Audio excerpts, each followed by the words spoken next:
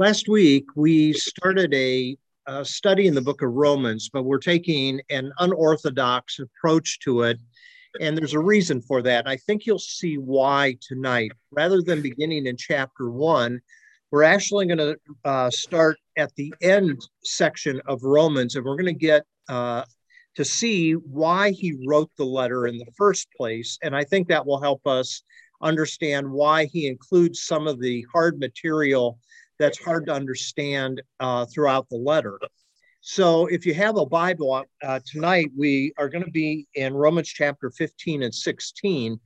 And we're going to begin with just an introduction tonight. This particular study will disrupt your normal orientation. We're used to reading books from front to end, but the purpose of the book is not stated until the end of the book. And it seems as though once we know what that purpose is, then it helps us to understand some of the material that leads up to that purpose statement. So if you have a Bible, turn open to Romans chapter 15 for a moment. And I want you to come to verse 23 of Romans chapter 15. So chapter 16 is going to be full of greetings, and it's going to be filled with a lot of names that are difficult to pronounce, but they're there for a particular purpose. And the purpose, I think, is found in this paragraph. So in chapter 15, take a look at verse 23. It says, "But now there is no more place for me to work in these regions." Now that's interesting. At least theoretically, Paul could go to a number of other places throughout Asia Minor where he has established churches, but he's hit a lot of the major cosmopolitan areas, and he wants to move on. And as he writes this letter, he goes on, he says, there's no more place for me to work in these regions, which is probably an overstatement. But he then says the real reason, since I have been longing for many years to visit you.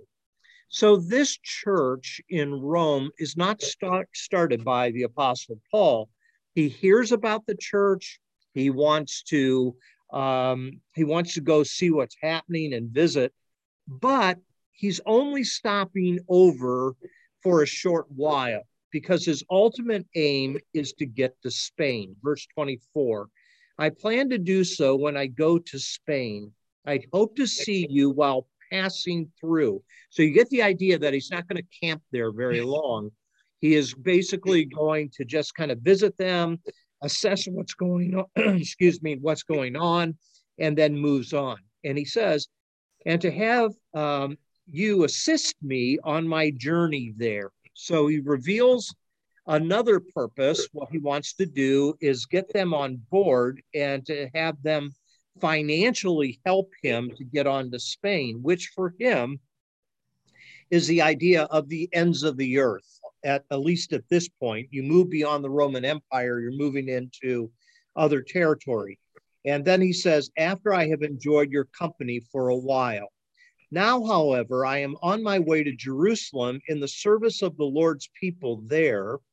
For Macedonia and Achaia were pleased to make a contribution for the poor among the Lord's people in Jerusalem. They were pleased to do it, and indeed they owe it to them.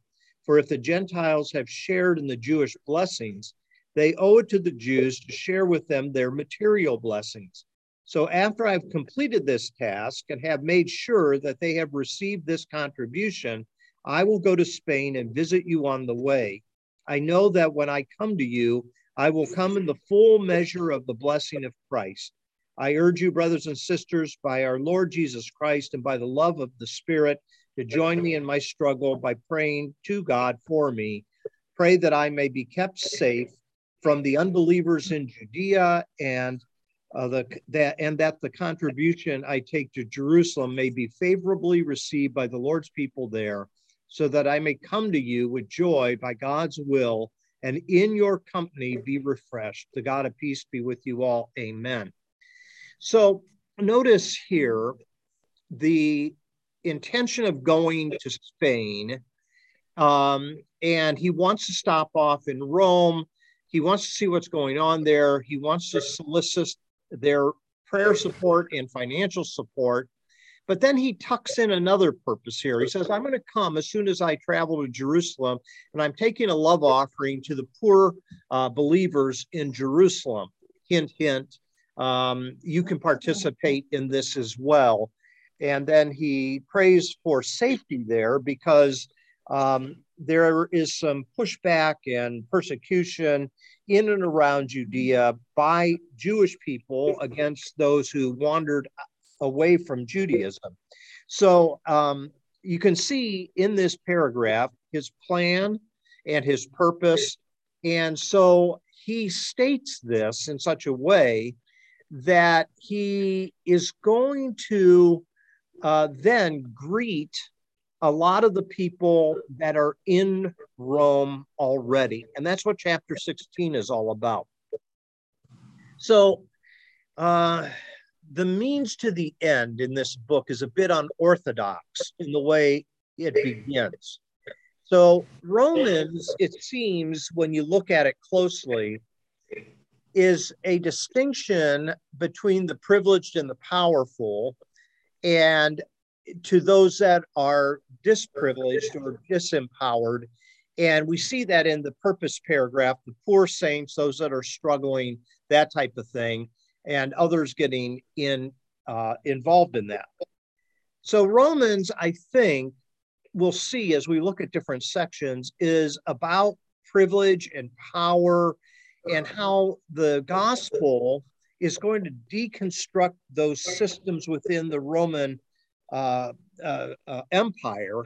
And there's a reason for that. And the reason for it is to unify both Jews and Gentiles, because they didn't get along very well. There's a long history there. And so Romans begins, if we start here, with a lived out theology of peace and reconciliation between two different ethnic groups.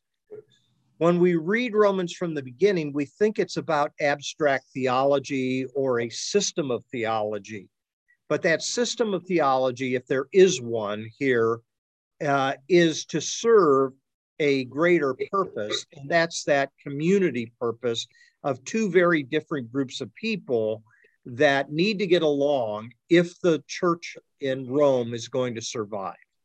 Does that make sense to everybody? Do you have any questions there? Okay, so now comes the overall picture here. So if you take sections 12 through 16 of Romans, it reveals kind of the pastoral agenda of the Apostle Paul. He wants to unify these two groups of people, and he wants to unify a group of people that he calls strong and a group of people that he calls weak. That's in chapter 14. One of the things that he'll do is stress spiritual gifts in chapter 12 as a way of mutual service. And what we'll find is that tucked in the middle of this section is a strange chapter on everyone submitting to the governing authorities. So in chapters 12 through 16, there's kind of a pastoral purpose. Then you come to that strange section in chapters 9 through 11 that a lot of theologians call a parenthesis, that Paul gets off on a rabbit trail, and he talks about the Jews being God's elect people. And then by the time you get to the end of chapter 11, he talks about a new people being grafted in to God's chosen people. Now, if this plays in tune with his pastoral purpose, one of the things that he might be doing is showing that at one time, one group of people was the primary means that God was using in the world to build his kingdom. But now he includes others people in that purpose as well. Then we come to chapters 1 through 8. And that's the big theological section of Romans. It begins with Paul basically humbling every person that's ever lived. For all have sinned and fall short of the glory of God. And then he really hits the Jews between the eyes because they might be a bit arrogant in feeling, hey, we were God's chosen people, we have the law, that type of stuff. So what we find is in chapters 1-8, he's going to level everybody to introduce the idea that we have been saved by grace, that we have now this peace of God, and that we are to share this peace of God. So there's kind of an aim here toward the end. And that's what we're going to look at here in chapter 16, which when you put your eyes to the text, you're going to go, well, I always skip over this when I read the Bible. But I want you to just kind of stay tuned into it for a moment, because I think this helps us to understand the entire picture of what Paul is trying to do. So thoughts, questions, comments? So there's the unorthodox approach. Chapters 12-16, chapters 9-11, and then chapters 1-8. It's kind of reading it backwards. But in Romans 12-16, there is an underlying observation that this is a community that needs to make peace with each other. Now, if you were to look at Ephesians 1-11, you would see that that's been God's plan all along, to unite all things in heaven and earth under the banner of Christ. And if this is the case, the importance of God's people being at peace with each other is at the forefront here, because what we find is that the Jews and the Gentiles did not get along very well. You read the book of Acts, you'll see that there's resistance toward allowing Gentiles to come in to a primarily Jewish church as it begins on the day of Pentecost.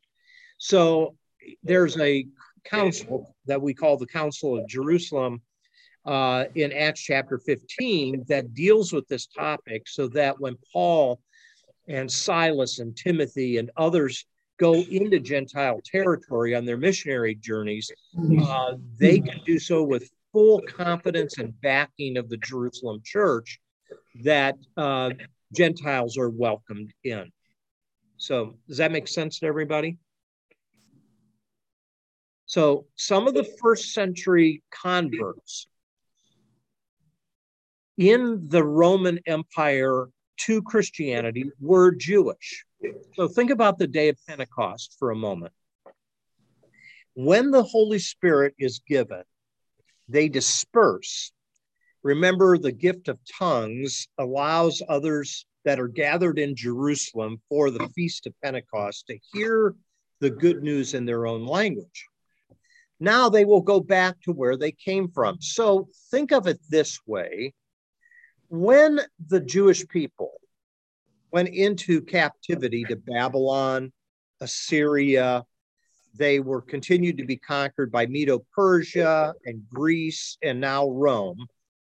Many people fled, and those that fled are called the diaspora, and they are scattered beyond that area in and around the Mesopotamia, and they will go to other parts of the world. So what we see is that Jews, even today, are scattered throughout the world.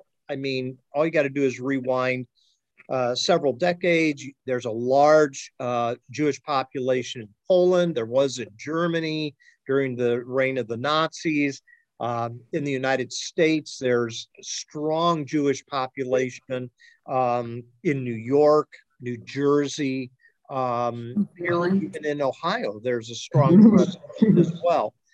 So what you find is these Jews, though, when they observe the Passover and they conclude the Passover meal, they will often end the Passover meal with this phrase, next year in Jerusalem. In other words, it's the heart of the Jewish people to go back to their Holy Land, their chosen land, at some point. And it is encouraged by the rabbis and other religious leaders to try to get back at least once in their lifetime to the Holy Land. So here's my point on this. Even though Jews had dispersed throughout the Roman Empire, when it came to those major feasts, like Day of Pentecost, they would often travel, if they had the financial means to do so, back to Jerusalem. And that's what happened on the Day of Pentecost, is there is a strong presence of Jewish people that are there for the Feast of Pentecost, but the Holy Spirit comes and they go back to where they came from. And so the Jewish people will be in Rome for even long before Paul gets there. There are some that have come to faith. It's not a big amount of people. It's a small amount of people, but they're in Rome. And so what we find is that after Paul does a lot of his missionary work, and some of those people that were tradespeople, people that traveled to Corinth, to Ephesus and other places and were converted, they went back sometimes to these areas and they began to speak of their faith in Christ. Well, now all of a sudden you have a Jewish group of believers that are still kind of using the synagogue as their meeting place. And you have a group of Gentiles that are starting to come into Rome. And now they're supposed to somehow be brothers and sisters in Christ. So, as you might expect, that will not come easily. That will be a difficult transition to be made because there's a lot of racism both ways. And that racism needs to be conquered by Christ. So Paul has an answer in this section that, hey, Jews, don't fight for your rights or boast about your Jewish heritage. And Gentiles, don't brag that you're free from the Torah, the law, but follow Christ's example in his humility and accept one another. So that's what chapters 12 through 16 is ultimately about. And it's still a very applicable section to Romans, maybe not so much for Jew and Gentile, but let's think of it in terms of black and white or citizen and immigrant. I mean, there's all kinds of areas that this could apply to in our own setting. So that's kind of the big picture of chapters 12 through 16. Any thoughts there, comments?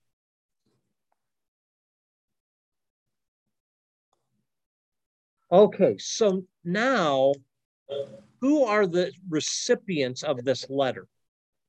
So that's an important question. What we do know is in chapter 1, the way Paul addresses this group, he says in verse 7 of chapter 1, to all in Rome who are loved by God and called to be his holy people, grace and peace to you from God our Father and from the Lord Jesus Christ.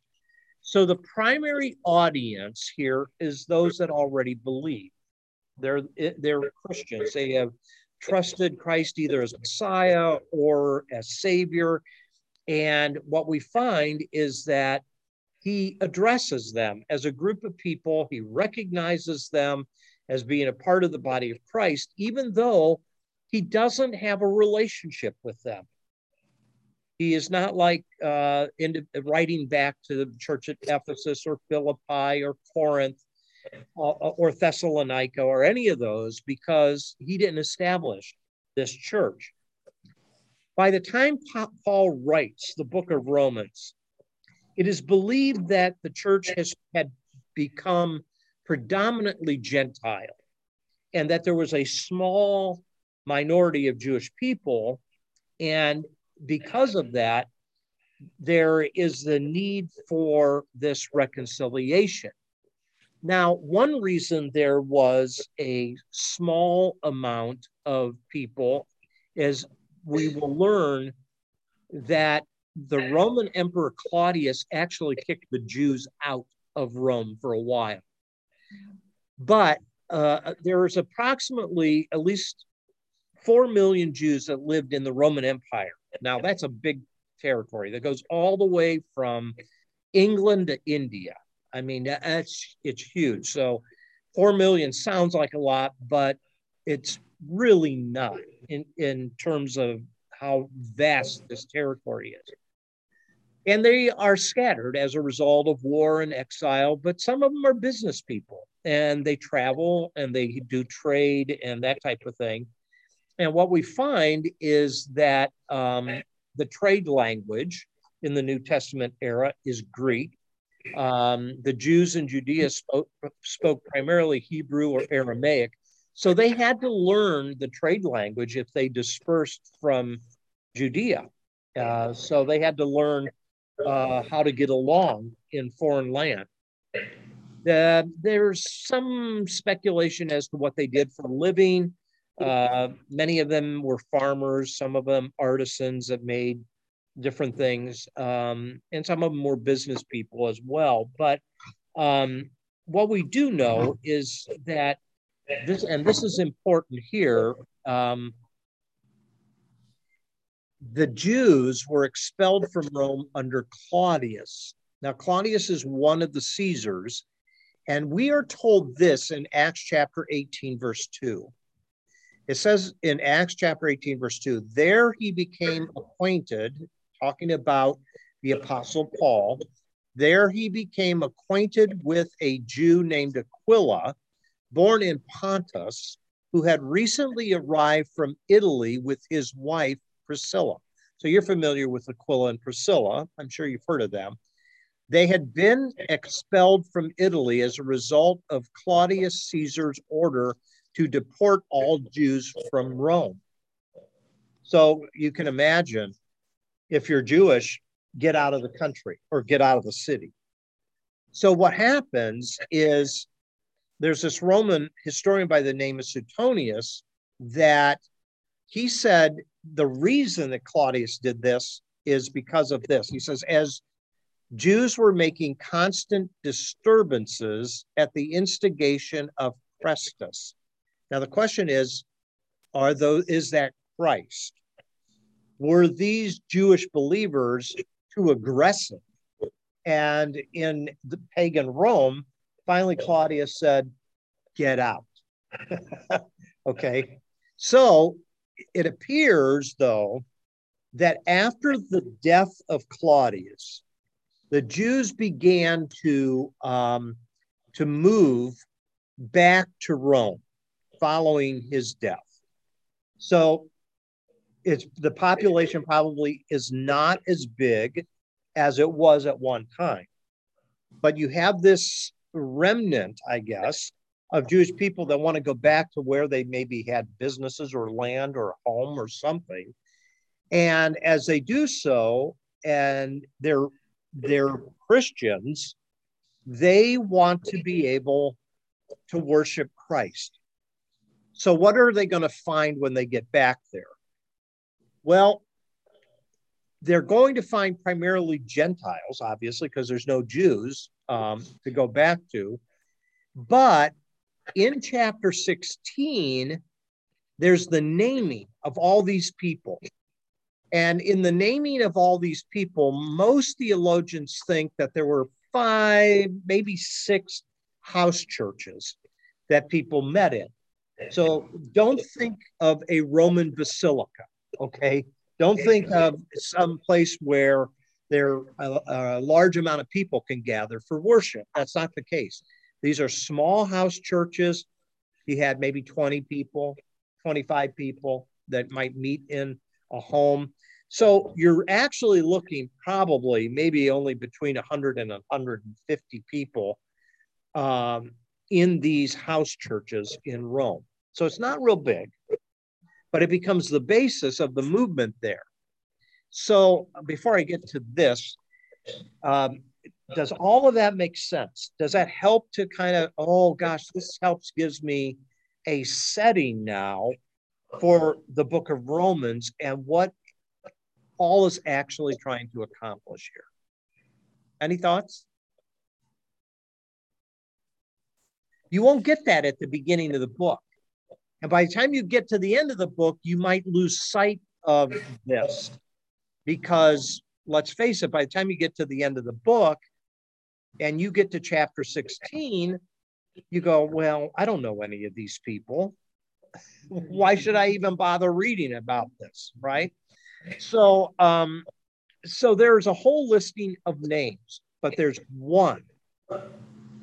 And it's in chapter 16, verse 1. There's one that's utmost important. And her name is Phoebe. I want you to take a look. Chapter 16, verse 1. It says here, I commend to you our sister Phoebe, a deacon of the church in Cenchrea. I ask you to receive her in the Lord in a way worthy of his people and to give her any help she may need from you, for she has been the benefactor of many people, including me. Let that sink in for a moment. Paul is entrusting this letter to a woman, not just any woman. This is a Gentile woman. And she is a wealthy individual. And that kind of is intimidating in the first century in a patriarchal type of setup. So the first observation is the mailman of this letter, or the mail woman of this letter, is an individual that helped underwrite a lot of Paul's ministry. So take a look at some of these points here. Paul, the patriarchal Jewish male, asks a wealthy, influential female not only to deliver his prized letter, but to read it to these 5 or 6 house churches. And he's asking them to receive her as they would him. Secondly, the letters in Paul's world, as they are delivered, were the embodied and scripted presence of the letter writer. So think of a king or a Caesar that writes something, puts his signet ring on it. It's as if he's there communicating that. So just keep that as part of the cultural dynamic. And thirdly, he chooses a woman to embody this letter, which means the face of the Apostle Paul is to be experienced in the person of Phoebe. So any other time Paul could not be somewhere, who did he send? Timothy, Titus, some Jewish men like Timothy. Sometimes they might not be Jewish, but it was all kind of male constructed. Here, though, he really steps out. And you want to talk about kind of shaking things up. He really does so by sending Phoebe to Rome. Does that surprise you, or is that, yeah? Okay. So that's anywhere else in the book? That's a good question. I can't recall off the top of my head. He meant, Mark just asked, is Phoebe mentioned any other place in the book? And I don't recall that she is, but I don't bet on that. Okay. So again, see, that's the deal. It is something that is so unorthodox in the way Paul approaches this letter. You would think that that would be one of the first few verses out of the gate, right? Yeah, right, exactly. Yeah, yeah. Except Phoebe, she's bringing this letter. Doesn't until the end. Okay. So the question could be asked, why Phoebe? He calls her a sister. A Gentile convert from a pagan background. Her name actually means Titaness, which is a pagan god. The metaphor sister means something very important. It's her identity in this ancient world. And I think the point is Paul is going to embody in her what he's trying to accomplish among the Jews and the Gentiles. And that is, in Christ, there's a siblingship. There's not a pecking order based on social status in the position of a person in society or what they have in their bank account. So Paul's creating a new society of siblings, brothers and sisters, and he is trying to obliterate this inbred part of the air they breathe structure in the Roman Empire, where privilege and power are elevated, and those that aren't a part of that caste system are looked down upon. Yeah, okay. Esty says, so Phoebe is exhibit A. That's exactly right. Yeah, this is the way it looks, right. Other comments? So what is her role? Notice here in these couple of verses, number one, she's called a deacon. Interesting. This idea of deacon here could mean something as simple as servant, but it could be recognized, and I think that's why it's translated this way, is she had some formal role or some formal position in Paul's ministry. So the term is diakonos, which is a general term for servant. It's the same term that's used in chapter 15, verse 8, when Paul says, for I tell you that Christ has become a servant of the Jews, a diakonos of the Jews. But here, it seems as though she is part of the team that Paul depends upon. She's also a woman of wealth. It's found in that word, the benefactor of many people. Paul is a recipient of that generosity, and it's very likely that she's going to make a hefty donation toward his desire to go to Spain, too. Thirdly, she's the letter carrier. And she delivers the letter, and she's going to circulate among these house churches, and she's going to read this letter. And she has the fortunate or unfortunate task of answering the questions that are raised in the letter, which are numerous. There's a lot of questions. So my feeling is Paul just didn't hand this letter over to an incompetent person. He didn't hand it over to someone who might stumble through what he's wrote in the first section of Romans. So she has a sharp mind as well. And she's going to be able to represent Paul and answer questions that these believers might have. Thoughts? I have a thought. Yes. At that time, a lot of people couldn't read. So yeah, she had to be unique in that she was not only that, but she was educated as well. And to be able to read his message and then be tasked with him representing him and answering any questions or, so I'm wondering what her background is. I wish I knew more about her.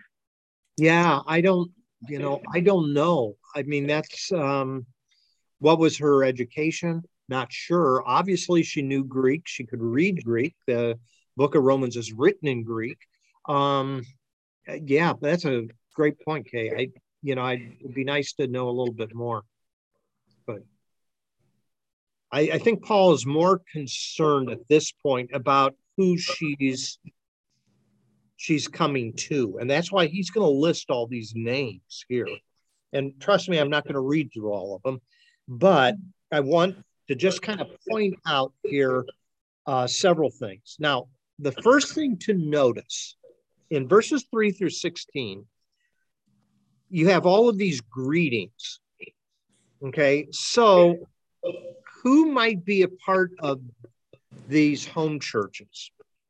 Well, I've listed for you all kinds of people that might be represented in the Roman Empire. You have immigrants that are looking for residence. You have slaves that were captured in military campaigns. You have merchants that are buying and selling. You have wealthy people looking maybe for more status by the purchase of land or different pieces of property. There were intellectuals as well that would pursue philosophy and conversation. And of course, there was the political side as well, Rome being the capital of the Roman Empire. So it is believed that these house churches probably had a mixture of some different types of people in it. Some wealthy, some poor, some Gentiles, some Jew, obviously some women, some men, that type of thing. So the first observation is there's probably a wide variety of different types of people that have to get along if they are going to be the living demonstration of how Christ reconciles different kinds of people together.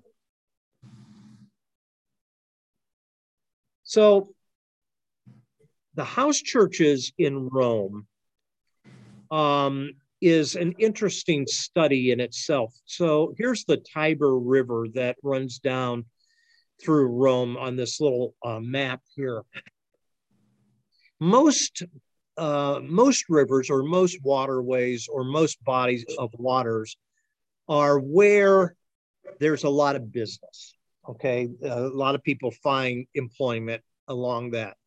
So it is most probable, although we don't know this for certain, it's most probable that the synagogues that were in the Roman territory there probably were scattered somewhere along the river here, because that's where people were employed, that type of thing. And where there's employment, you have a denser population, but you also have the poor that work the land. You have immigrants that are looking for work. You know, a lot of the same things that we see in our day and age as well. So there's a harbor here that's called Trastevere, and it's a port at the area of the Tiber River here. And so there'd be a lot of travelers that would come into Rome along that side of the ocean. If that's the case, if that's where a lot of the synagogues were initially, that's probably also where a lot of the house churches probably settled as well. We don't know this for certain, but that's the speculation. So you notice this second red point here. The Christians of Rome were located among the poor with possible connections with some high status individuals that were using the trades, as part of their business as well. So most scholars think that by the time Paul wrote this letter, though, Nero had new hope for trade and jobs, and he reduced taxes actually to attract more people to come to the area and to help build his projects. And one of the things that he was involved in building was called the circus. And the circus originally started with Caligula, but he completed it. And it was sort of like our theater district. It's where a lot of the performances would be, acting, singing, chariot racing, different things like that would be done. So employment could be found in this area as he built a wooden amphitheater. Don't think of the Colosseum in Rome, but think of an amphitheater. And archaeologists have believed that it was constructed on a field called Mars Field. But here's one thing that he did. You see this bridge here that goes over the Tiber River. It was one way to get people to get over into where the circus was so that they could see a lot of the performances as well. So there's still some of these standing archaeological elements here that can be found. And of course, that would be a fascinating trip to go to Rome and see a lot of the Colosseum and a lot of all those type of things that, you know, so you could, yeah, I mean, it probably would be unbelievable to see a lot of that stuff. So it's like Ephesus. That'd be a neat place to go to because there's still a lot of remains that are, what's that? What'd you say, Bud? I said it was. Yeah, yeah. So it was pretty amazing. It was pretty amazing, yeah. Yeah. So anyways, so these house churches are somewhere in this vicinity. And that's probably where Phoebe traveled. And maybe she even used the Tiber River to travel on to get to some of these places. Okay, thoughts? Is Mars Hill in proximity to Mars Field? No, that's a different thing. Okay. Mars Hill is in Athens. That's in Greece. Okay. Yeah, that's entirely different thing. But it's named after a god, Mars. Right. So it's like our Martin Luther King Jr. Boulevard. It pops up a number of places. There's probably every city has a Dr. Martin Luther King Boulevard. So it's that kind of thing. So, all right. So what might be a typical household? I've already said this. We don't need to spend a lot of time. Don't think big churches. Don't think stone cathedrals. Don't think of that at all. Just think of small house churches, a minimum amount of people, at least at this point. Some of those larger cathedrals will be built later, several hundred years later, when Constantine uses Christianity as the state religion. That's in 314 AD, and that's when a lot of that type of construction began to take place. So instead of a building, think of this more as a community of siblings rather than a sanctuary with a steeple, okay? So now come back to chapter 16. Now, we think that this can break down into probably at least 5 house churches, maybe 6. And I'm just going to kind of show you how a lot of scholars determine this. Okay, so verse 3. Greet Priscilla and Aquila, my co-workers in Christ Jesus. They risked their lives for me. So he had some history with Aquila and Priscilla. They originally from Rome. They were kicked out of Rome by Claudius, and they meet up with the Apostle Paul. They come to faith. And he says this about them: not only I, but all the churches of the Gentiles are grateful to them. They were pillar people. They just were instrumental in Paul's work. And then it says here in verse 5, notice what it says: greet also the church that meets at their house. Okay, so the first household church is probably Priscilla and Aquila after they come back to Rome. Then he talks about greeting my dear friend, who was Epaenetus, who was the first convert to Christ in the province of Asia. And then he begins listing different people here. But I want you to come down to verse 10. He says, greet Apelles, whose fidelity to Christ has stood the test, and greet those who belong to the household of Aristobulus.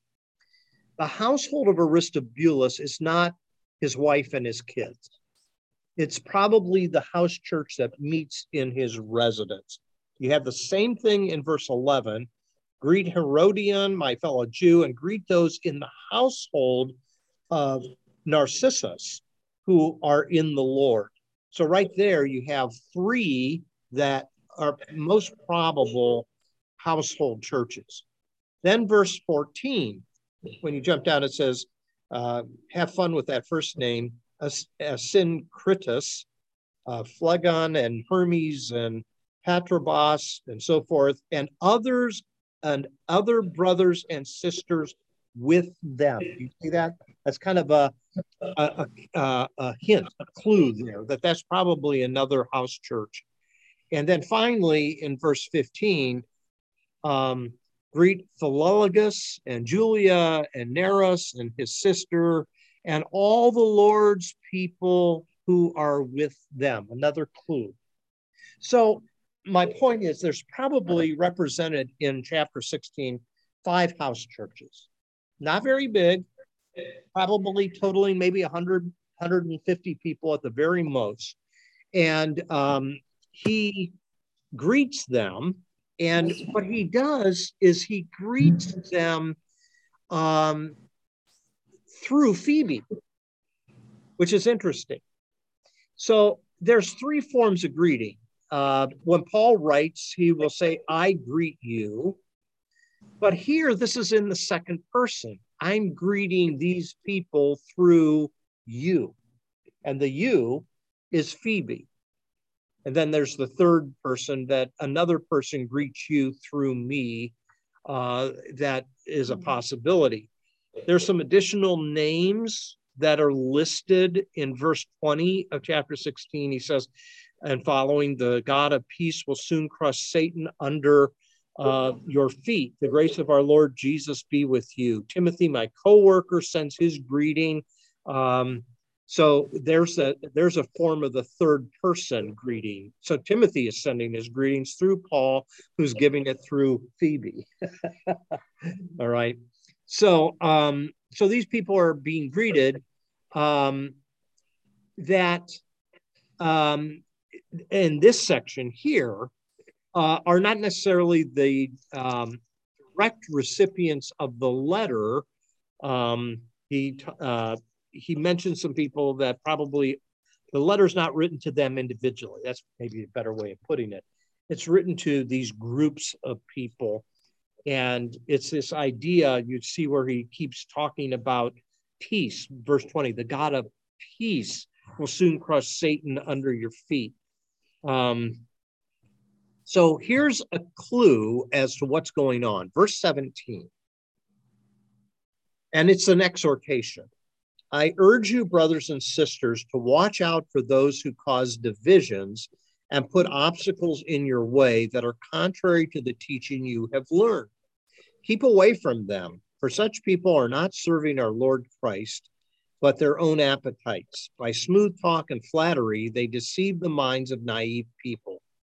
Everyone has heard about your obedience, so I rejoice because of you. But I want you to be wise about what is good and innocent about what is evil. So as I conclude our topic for tonight, which is just kind of an introduction to this first block, chapters 12 through 16, he tells them, watch out for those who are creating divisions. And a house divided against itself cannot stand. I think that's kind of in the back of his mind here, that this disunity will eventually cause this group of churches to really struggle to survive. So I just kind of put down some final few questions here. After all Paul said, there's still some questions that remain. Number one, will they refrain from pleasing themselves in order to build up the community? 2, will they join Paul in support of his mission to go to Spain? And then thirdly, he will beg for the prayers of the Roman churches as he prays that the God of peace may be with them. So there's still some things that are kind of up in the air at this point. And, you know, with that as a backdrop, I think it will help us understand what Paul is trying to accomplish with the plethora of information and even complicated things that are found in the book of Romans. Any questions, thoughts, comments? So where is this letter? Is that the letter that he's talking about? No, he's talking about the whole letter of Romans, the whole book, the whole book. Yeah. Yeah. So the question by Mark was, well, what is the letter that he is sending through Phoebe? And he asked, is it what he says in verse 17? I urge you, brothers and sisters, to watch out for those who cause division.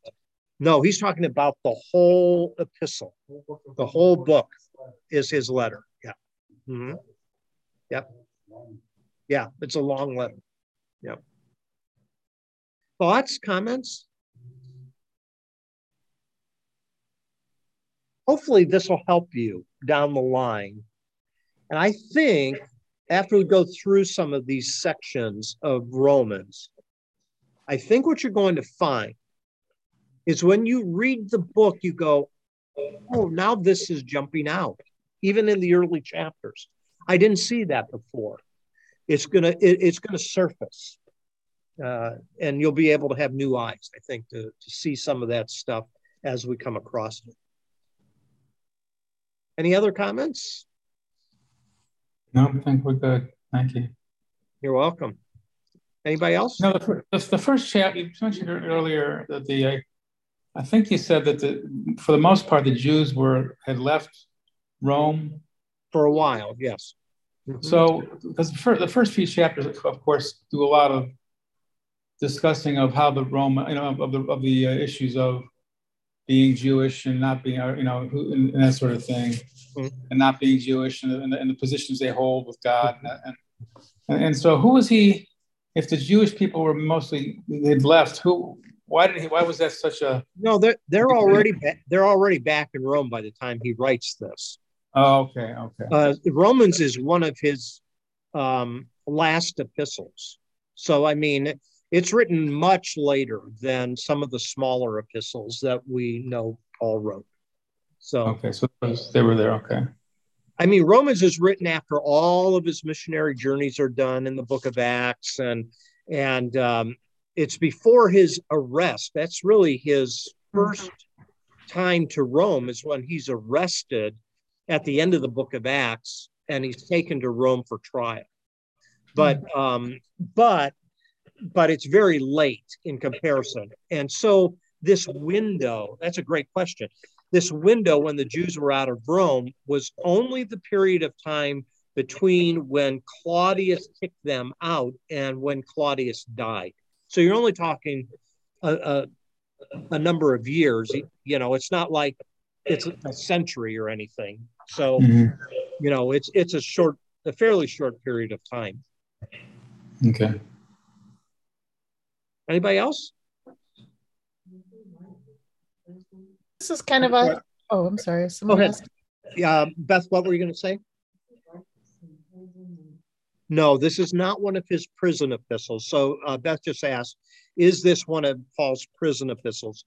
No, some of the smaller letters that he has, Ephesians, Philippians and Colossians and Philemon are the prison epistles, okay? But you still have a number of epistles like 1st and 2nd Thessalonians that predate, his arrest and stuff. Yeah, Kay, you had a question or comment? Well, this is kind of an aside, but in like 1 Corinthians, he says, the Church of Asia greet you, Aquila and Priscilla greet you. Is that from their home church? Is he just saying? You broke up there, Kay. Can you say it again, please?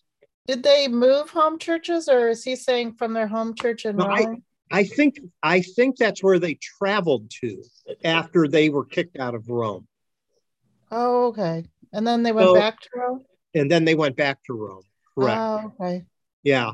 So they were separated from their city for a while, and it's believed that they traveled to Corinth and somewhere along the road they met up with the Apostle Paul. They got acquainted with him. Oh, okay. Great question. All right. Well, we'll be in chapters 12 through 16 again next week, and we're going to kind of look at some of the stuff there. So if you have a chance to read just chapters 12 through 16 of Romans, well, we already looked at chapter 16 kind of tonight. But if you have a chance to read chapters 12 through 15, that's kind of the section we'll look at next Wednesday. So it might be helpful to take a quick look at it. So, all right. All right. All right. Thank you very much. Thanks for being with us tonight. Thank We'll you. see you. Bye-bye. See you Bye-bye. later.